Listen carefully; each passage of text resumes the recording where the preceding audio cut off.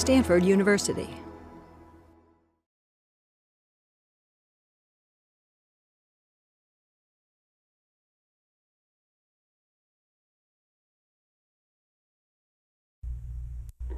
The brachial plexus is formed from the anterior primary rami C5, 6, 7, 8 and T1. This is the 5th cervical, 6th, 7th, 8th and the 1st thoracic anterior primary rami. Now these rami give rise to the roots of the brachial plexus. So here is C5 root, and this unites with C6 in this fashion to form the upper trunk of the brachial plexus. The anterior primary ramus of the 7th cervical nerve passes on without joining anything and forms the middle trunk of the brachial plexus. Roots from C8 and the 1st thoracic unite to form the lower trunk of the plexus.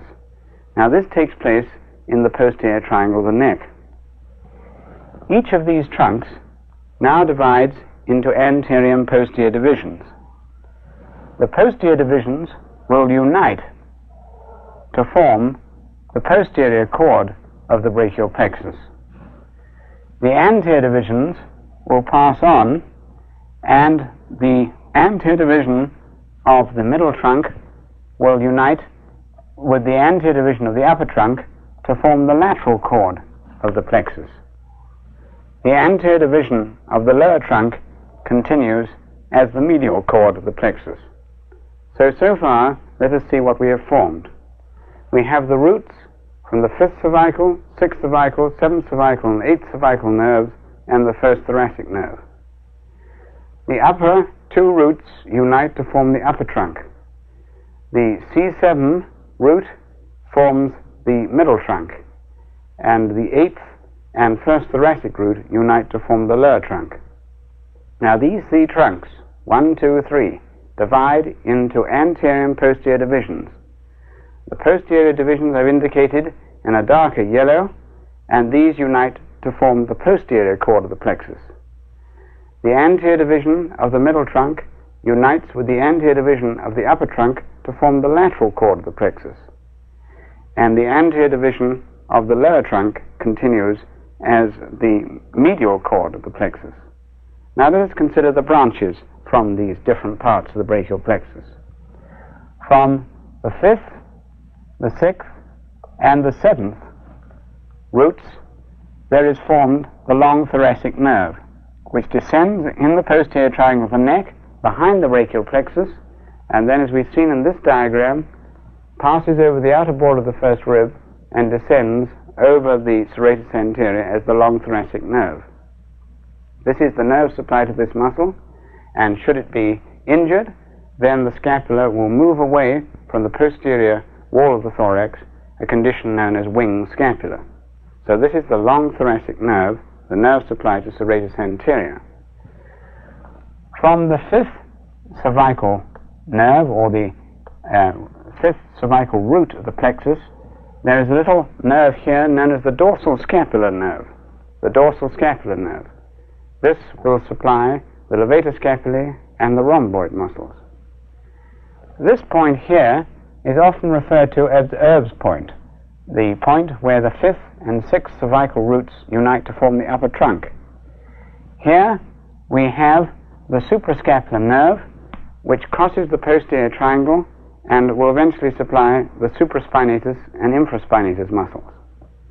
And here is a small nerve which descends in front of the brachial plexus, and as we shall see in this diagram, crosses the front of the subclavian artery to supply the subclavius muscle.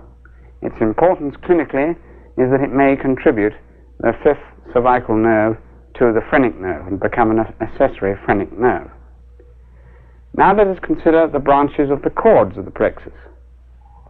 We have here the lateral pectoral nerve.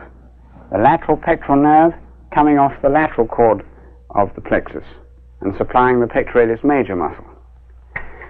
The lateral cord this is not quite in the right position, it should be a little lower down. This lateral pectoral nerve supplies the pectoralis major, and the remainder of this lateral cord comes on down and becomes the musculocutaneous nerve and the lateral root of the median. The medial root of the median is coming from the medial cord of the plexus. So here we have the musculocutaneous nerve, the lateral root of the median, the medial root of the median, and the median nerve. Turning now to the posterior cord of the plexus, we see that it divides into two terminal branches. One large branch, which is known as the radial nerve, and a smaller branch, which is known as the axillary nerve. There are other branches in this intermediate area, an upper and lower subscapular nerves, which supply the subscapularis muscle. In addition, the lower subscapular nerve supplies the teres major muscle. And then in the middle here, we have the thoracodorsal nerve, which passes down on the posterior wall of the axilla to supply the latissimus dorsi muscle. Now let us see what the branches are from the medial cord of the plexus. We have a medial pectoral nerve, which will supply the pectoralis minor and major.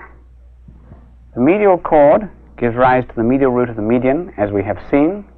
It also gives rise to the important ulnar nerve, which supplies all the small muscles of the hand, and gives rise to the medial antebrachial cutaneous nerve and the medial brachial cutaneous nerve, which will join up with the second intercostal nerve to form the intercostal brachial nerve. So let us just review again the branches of the cords of the plexus. We have the lateral pectoral nerve coming off the lateral cord of the plexus, the musculocutaneous nerve, the lateral root of the median.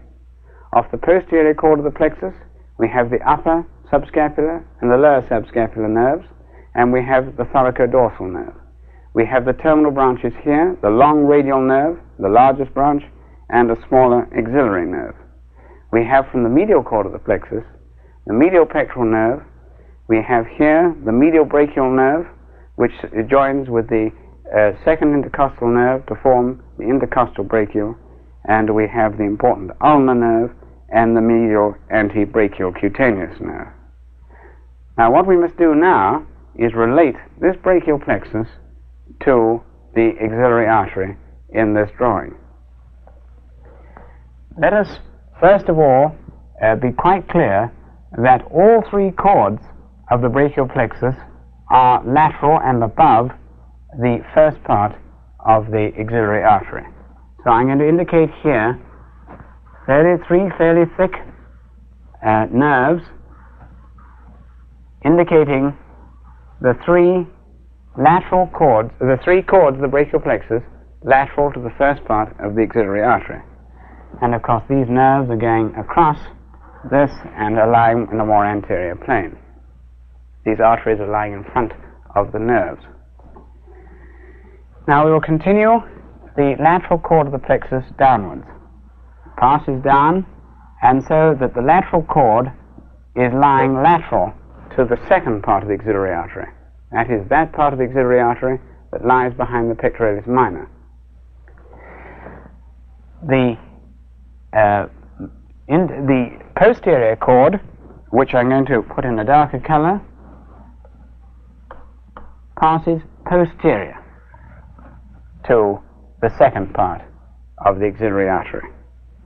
And the medial cord passes behind the artery and lies on the medial side of the second part of the axillary artery. In other words, it crosses behind here and lies on the medial side. So the three cords take up really their correct position in relation to the artery. The lateral cord is lateral, the posterior cord becomes posterior and disappears behind the artery, and the medial cord is medial. Now let us consider the terminal branches of the lateral cord. First of all, we'll bring down the musculocutaneous nerve, and this runs down, and we shall see later, will pierce the coracobrachialis, supplying it, and will supply the muscles in the anterior compartment of the arm. The lateral root of the median continues down as a direct continuation of the lateral cord of the plexus, and there we're indicated in that position. let us consider now the terminal part of the medial cord of the plexus. This comes down medial to the third part of the artery and is now dividing into its terminal branches. First of all, here is the medial root of the median, crossing in front of the third part of the axillary artery and joining the lateral root of the median to form the median nerve. Here is the ulnar nerve, which is lying medial to the artery and lateral to the vein. Here is the medial antebrachial cutaneous nerve, lying just on the anteromedial surface of the third part of the axillary artery. And here is the medial brachial cutaneous nerve, which lies on the medial side of the vein and joins up with the lateral branch of the second intercostal nerve to form the intercostal brachial nerve. Now, I think before we go on any further with this drawing, are there any questions? Dr. Snell, in surgery, when we do an axillary lymph node dissection, say in combination with a radical mastectomy, we're cautioned about injury to the long thoracic nerve.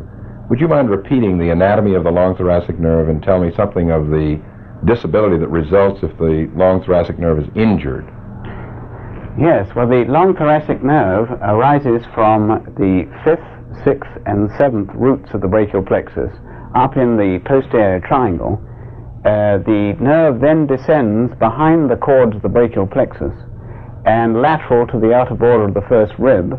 You will notice that it passes behind the first part of the axillary artery and then will pass behind the axillary vein and then runs down on the outer surface of the serratus anterior, lying close to that muscle and giving off branches to the different digitations of the serratus anterior. Now, this muscle plays a vital part in the elevation of the arm to a right angle in the movement of abduction, and the main fibers of the serratus anterior run backwards to the inferior angle of the scapula. So it follows that if this nerve was severely damaged, then the inferior angle of the scapula would move backwards away from the thoracic cage, giving rise to the clinical syndrome known as wing scapula. The other nerve that we're cautioned about is the thoracodorsal nerve. I see you've not drawn that yet. I wonder if you'd tell us a bit about that nerve. Yes, the thoracodorsal nerve arises from the posterior cord of the brachial plexus, and this is situated behind this part of the axillary artery. And it'll run down behind the medial cord of the plexus and will accompany, for part of its course, the subscapular artery here, which is running along the lower margin of the subscapularis, and will leave that artery to run with the tendon of the latissimus dorsi and so follow the tendon down to the main muscle belly. It is the nerve supply to the latissimus dorsi muscle. And the disability that might result from paralysis of that nerve? Well, the patient would be unable to or medially rotate, will have weakness in medial rotation of the shoulder joint, and will have weakness in adduction of the shoulder joint. One other question. We frequently do brachial plexus nerve blocks by injecting local anesthetic agents at the axillary level. Could you explain how this bathes all of the major trunks of the brachial plexus? Yes, I think I shall have to go back a little bit in our story. You will remember that the subclavian artery emerges between here the scalenus anterior tendon in front and the scalenus medius muscle behind. And these muscles are covered on the outer surfaces by the prevertebral layer of deep cervical fascia. Now, as this artery emerges, it carries with it a sheath derived from this prevertebral layer of deep cervical fascia, and this sheath will be continued into the axilla and will enclose also the brachial plexus, and it will carry this right down to about this level. Now, bearing in mind that this represents the posterior axillary fold behind here, formed by the latissimus dorsi and teres major, the anterior axillary fold we haven't placed in position, but you can see how it would be possible to direct a needle upwards here from a syringe, and by pressing the axillary sheath down here and injected, say, 50 cc's of solution, it would be possible for this fluid with the anesthetic agent in it, to diffuse up around the axillary artery and involve all the main branches of the brachial plexus. Thank you very much. Well, now I think we're in a position to just talk a little bit about the posterior cord of the brachial plexus. We said that the posterior cord was situated behind this part of the artery. Are there any branches that we can see, any of the terminal branches? Well, the axillary nerve passes directly backwards through the quadrilateral space. In other words, it's going to go back behind here between the lower border of the subscapularis and the upper border of the teres major muscle. It's going to be very closely related to the lower surface of the shoulder joint. The large radial nerve will be coming down here, and we can just indicate its position because it's lying behind the third part of the axillary artery here, and is going to pass behind the shaft of the humerus and enter the musculospiral groove. So we have discussed then the radial nerve, the axillary nerve, the thoraco-dorsal nerve here. Now we can just put in the upper and lower subscapular nerves. They come off the posterior cord of the brachial plexus. The upper subscapular nerve goes into the upper part of the subscapularis muscle, and the lower subscapular nerve will come down here and supply the lower part of the subscapularis, and will send a twig down to supply the teres major. So here then we have the main structures that exist in the axilla. The axillary artery with the brachial plexus arranged around it. Well, what I would like to do at this point is to put in the pectoralis minor muscle. You will remember that the pectoralis minor arises from the second, third, fourth, and sometimes the fifth ribs. And we can indicate its origin something like this, and it passes upwards and laterally and converges to its insertion on the tip of the coracoid process of the scapula. So we'll indicate the upper border of the pectoralis minor in this manner, and the lower margin of the pectoralis minor in this manner. And now you can see the structures that lie behind the pectoralis minor. You have the second part of the axillary artery, and you have the cords of the brachial plexus arranged in their correct position. In other words, the lateral cord is lateral, the medial cord is medial, and of course the posterior cord we can't see, that's lying behind. So let us now rub out then the structures that lie posterior to the pectoralis minor. We erase here the long thoracic nerve, we erase part of the serratus anterior and the ribs to which it's attached. We come across here and we're erasing the medial cord of the brachial plexus and the second part of the axillary artery in that manner. Just emphasize those boundaries or borders of the pectoralis minor. Origin from the second, third, fourth, and sometimes the fifth rib, and the lower margin of the pectoralis minor coming up here. So here is then the pectoralis minor in position. You can see from its position that when it contracts, it will have the effect of pulling the coracoid process downwards and medially. Now, running along the upper border of the pectoralis minor, you'll notice there's an artery here which we'll just put in position.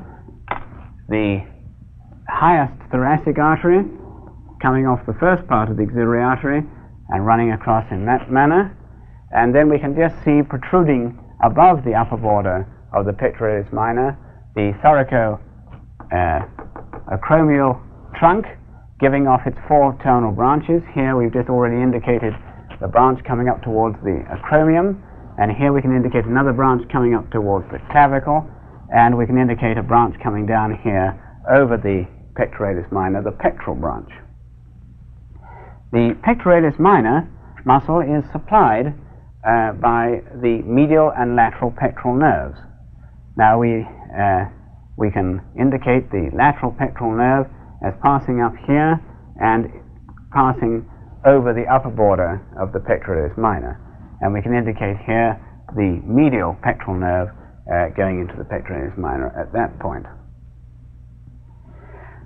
Well, now I think we should put in the clavicle. The clavicle, you remember, is a bone which extends from the acromion process across to the manubrium sterni. It is subcutaneous in its whole length, and it is in fact the most commonly fractured bone in the body. It articulates medially here with the manubrium at the sternoclavicular joint, and it articulates laterally here with the acromium, the acromioclavicular joint. So I'll just indicate its lateral articulation here with the acromium. The border is convex forward there, and then it's coming back here in that sort of manner. And now we can erase the structures that lie posterior to the clavicle. We have, you notice, the axillary artery and the axillary vein, and we can just indicate the axillary vein is coming down here because we're going to put in its lower part in a moment. So we can erase here the axillary vein, the axillary artery, and the cords of the brachial plexus.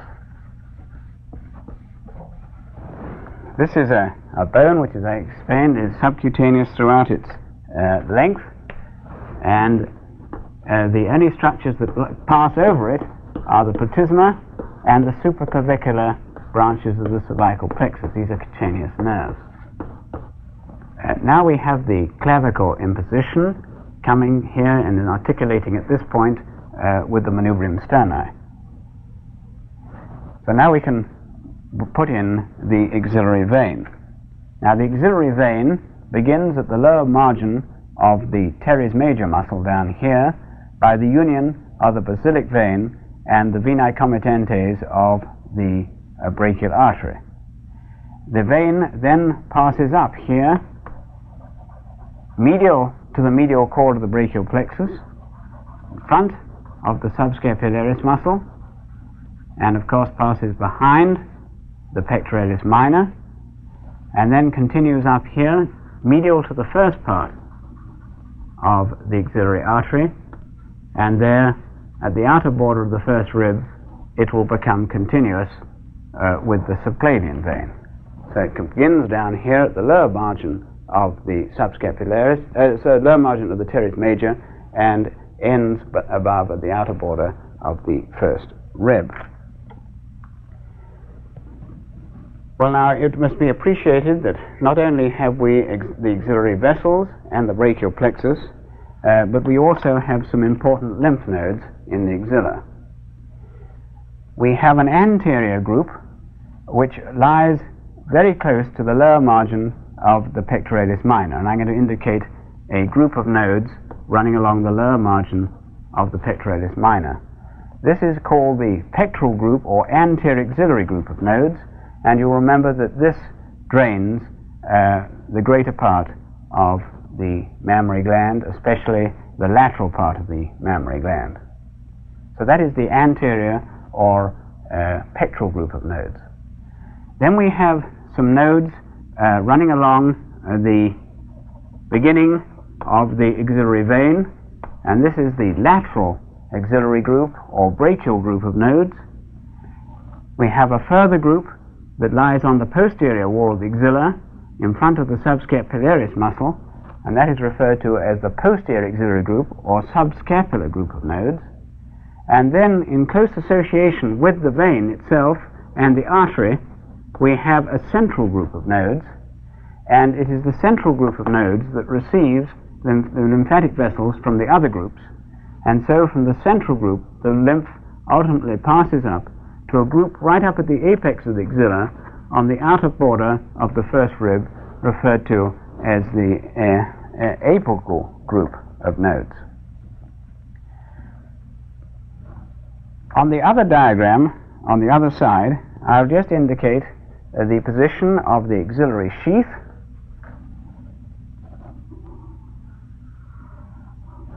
and we will put in the axillary vein,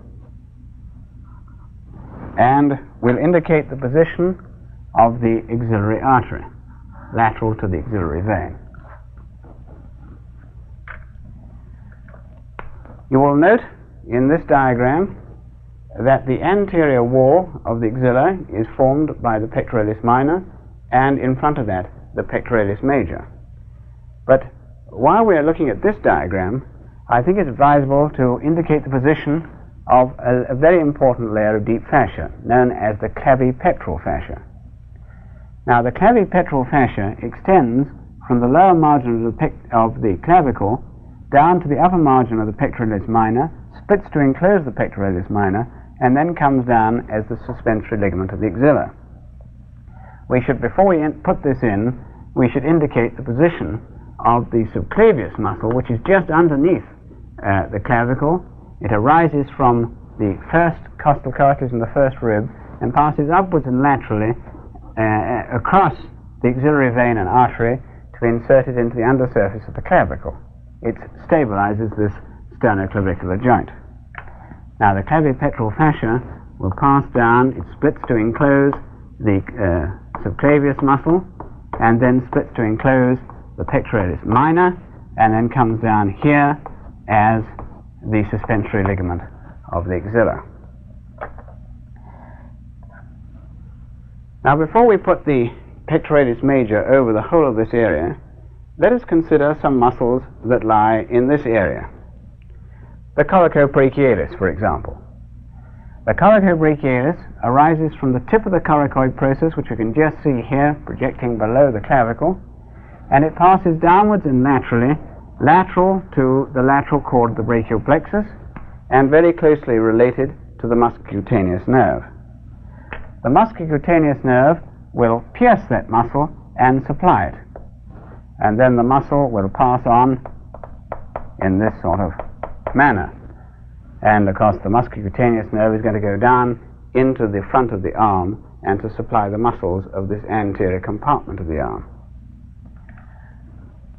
Also arising from the tip of the coracoid process, we have the short head of the biceps muscle. This passes downwards and laterally and joins up with the long head, which you remember emerged from the interior of the shoulder joint. And the two heads together combine, and so we have formed the main belly of the biceps muscle. A short head arising from the tip of the coracoid process in company with the coracobrachialis, and a long head which has arisen inside the shoulder joint from the supraglenotubercle, emerges through an opening in the capsule, comes down and joins the short head, and so we have the main muscle belly of the biceps. Notice that the biceps, as it's coming down, is going to overlap the terminal part of the axillary artery, because the axillary artery here is going to become the brachial artery. Well, now we're in a position to put in this pectoralis major. It arises by two heads, a clavicular head and a sternal head. The clavicular head arises from the medial half of the anterior surface of the clavicle. The sternal head arises from the upper six costal cartilages, 1, 2, 3, 4, 5, 6, and from the adjacent part of the sternum.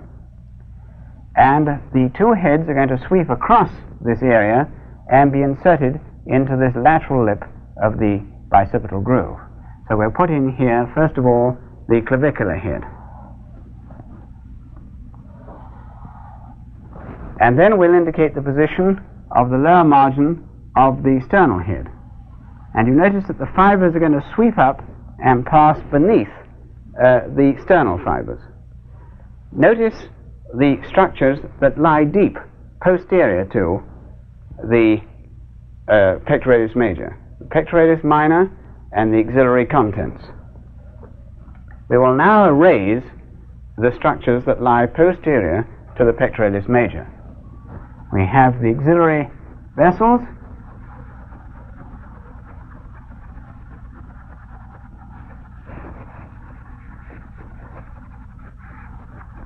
the clavipectoral fascia. We'll just remind ourselves that in this area through the clavipectoral fascia. We have the thoracoacromial artery coming through, and the lateral pectoral nerve coming through to supply the under aspect of the pectoralis major. That was lying posterior. Now we'll erase the upper 6 ribs and their costal cartilages, and the whole of the pectoralis minor and parts of the axillary vessels.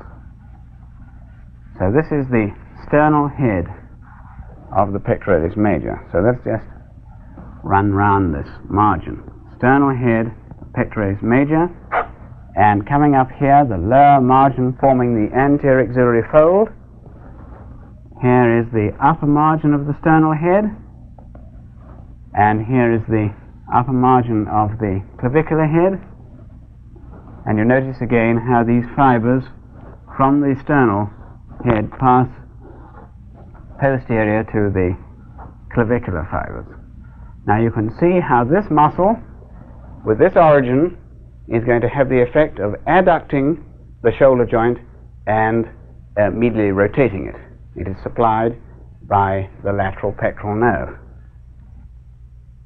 Now, of course, the clavicular head of pectoralis major will in addition have a flexor action on the shoulder joint. Now, what about this area here?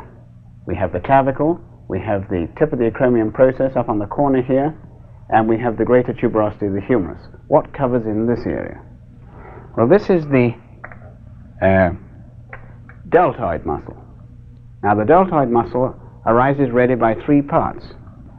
A part here from the from the lateral 1/3 rather of the anterior surface of the clavicle, from the outer surface of the acromion process out laterally here, and posterior fibers which are arising from the spine of the scapula.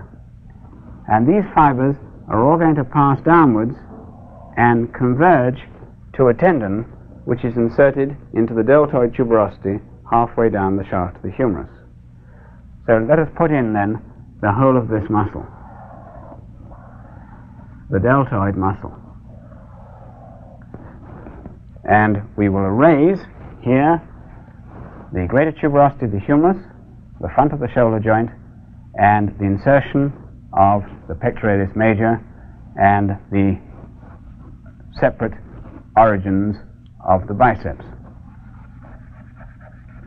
So here's the greater tuberosity being erased, capsule of the shoulder joint, the biceps. And here we have this powerful muscle, the anterior fibers, the clavicular fibers coming down, and these will have the effect of flexing the shoulder joint. And then we have the multipennate lateral fibers arising from the tip of the acromion process, and this will have the effect of abducting the shoulder joint to a right angle. And then behind, of course, we'll have the fibers coming off from the spine of the scapula, and they will have the effect of extending the shoulder joint. So now you can see we have a distinct triangular area here, bounded by the clavicle above, the pectoralis major below, and the deltoid laterally, called the infraclavicular triangle. And we can still just see the insertion of the pectoralis minor, and above that region is the clavipectoral fascia. So that we are now in a position to bring up the cephalic vein, which passes up on the lateral side of the biceps here, and then curves medially following that margin of the deltoid, and then enters this infraclavicular triangle, and finally pierces the clavipectoral fascia to pass posteriorly into the axillary vein. So that you notice that the curve of the shoulder is due to the deltoid, but the deltoid is projected laterally by the underlying greater tuberosity of the humerus. And should you have a dislocation of the shoulder, then the humerus will be deflected downwards, and then the deltoid, instead of being curved, will come off the side of the acromion process and run vertically downwards. In other words, you'll lose the natural curvature of your shoulder. Well, let us just put in here the insertion of some of the fibers of the trapezius muscle into the upper part of the clavicle, and medially we put in the origin of the sternocleidomastoid muscle. You remember we had one head arising from the front of the manubriosternal joint, tendinous head here, sternocleidomastoid, and then lateral to that we have the origin of the clavicular origin of the sternocleidomastoid. Now what have we got coming across the clavicle into this pectoral region? We have the supraclavicular nerves from the cervical plexus, C3 and 4, coming down to supply the skin over the point of the shoulder and the skin in the upper part of the pectoral region down as far as this manubriosternal angle. We can also place in position the fibers of origin of the platysma muscle arising from the deep fascia in front of the pectoralis major, and we can also put in the position of the areola and nipple, which is opposite, in front of rather, the fourth intercostal space. Here is the second costal cartilage opposite the manubriosternal angle, third, fourth.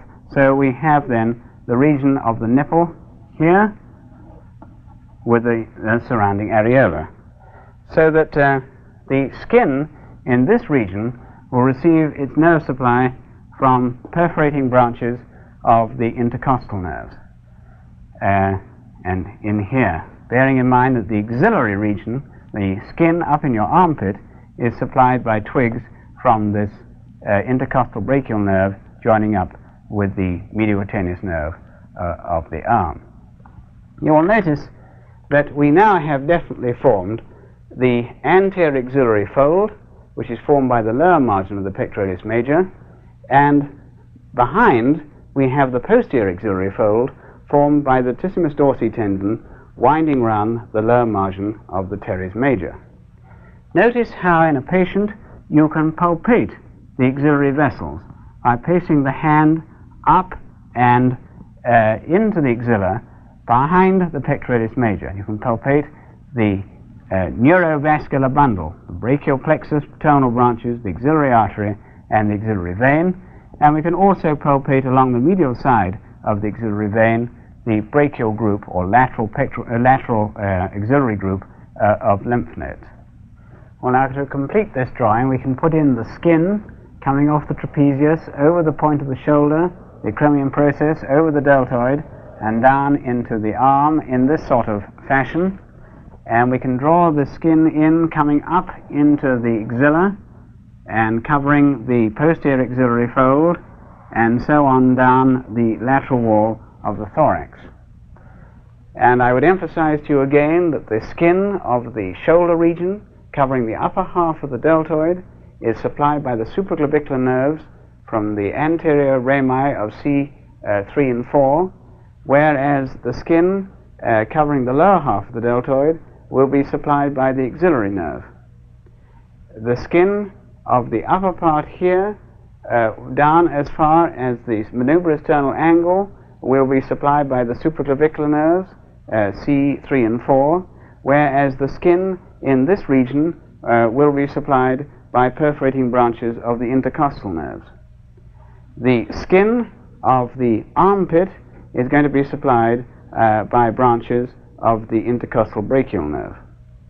Notice how the medial wall of the axilla here is formed by the thoracic cage covered on its outer surface by the serratus anterior muscle. Notice again this important nerve, the long thoracic nerve which supplies that serratus anterior. Notice here the nerve to the latissimus dorsi, which came off the posterior cord of the brachial plexus and descends and it supplies the main muscle mass. The position of the nipple is extremely variable. Normally it is in front of the fourth intercostal space. The lymphatic drainage of this area is laterally into that group of nodes that lies along the lower margin of the pectoralis minor. In other words, to palpate these nodes, one has to place one's hand upwards behind the lower margin of the pectoralis major. Now, this group of nodes that I've described drains the greater part of the mammary gland. It is only the medial half of the mammary gland that drains medially, pierces the intercostal spaces, and drains into the internal thoracic nodes running along the internal thoracic artery. This concludes the film on the pectoral region.